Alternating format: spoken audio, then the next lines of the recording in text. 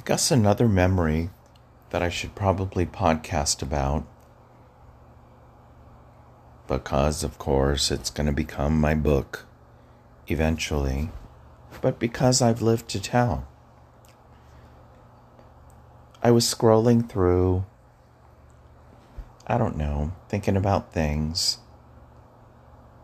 and I landed on Janet Jackson, Control. And I watched the video, a different kind of video than I had seen before. It was a live concert version, but the beginning of it was a reenactment of her interactions with her parents. And of course, anybody who's listened to the song knows that she let her father control her and let her mother mold her. That was kind of the premise of the song. And it brought me back to the University Hospital. Not mentality, but a memory.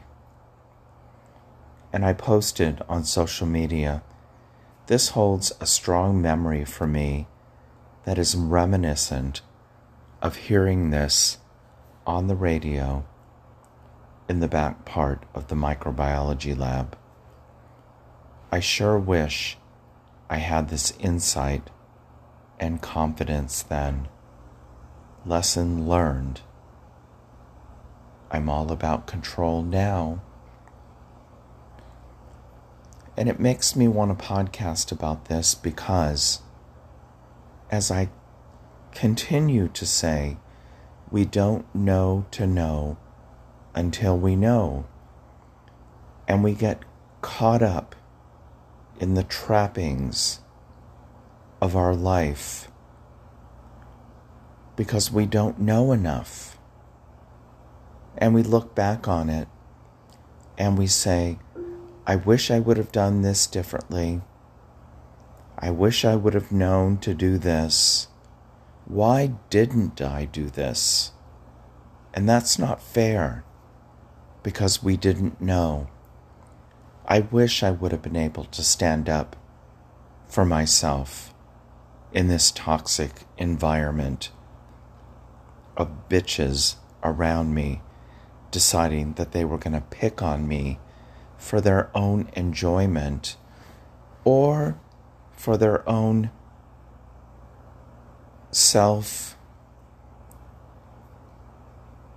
what's the word I'm looking for? Where they needed to do it because they needed to survive in the environment. Yeah, we recognize the bullies. And if we don't follow along with the bullies, then we're going to get bullied too.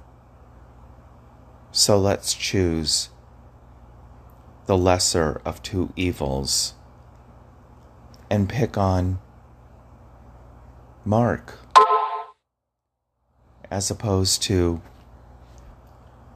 subjecting ourselves to be picked on because we have compassion and empathy for Mark. What I'm discovering is, to certain degrees, now that I've called out these individuals on Facebook, directly or indirectly, they're coming up with their own stories. I didn't know. I didn't realize. I tried. Whatever. But you know what? My closest friend, not my bestest friend in the whole wide world, but my closest friend, Vivian, knows the story. She knows they're trying to rationalize what they did. They don't want to admit it. They just don't. And that's okay. Because I can accept them coming back and being empathetic for what they are now realizing I went through. I mean, that's all I can hope for. I'm not here to make anybody other than what they want to be. But I am here to be able to take control over sharing and saying my truth. And that's what I'm doing, either on social media and definitely in my podcast, in hopes that it means something to somebody at some point. The least I can expect is that I can get this shit off my chest. Get it out there, get it out of my mind, and let it land. Psychologically, that's what we need to do. That's what therapy is all about. Everybody needs somebody they can talk to who won't judge.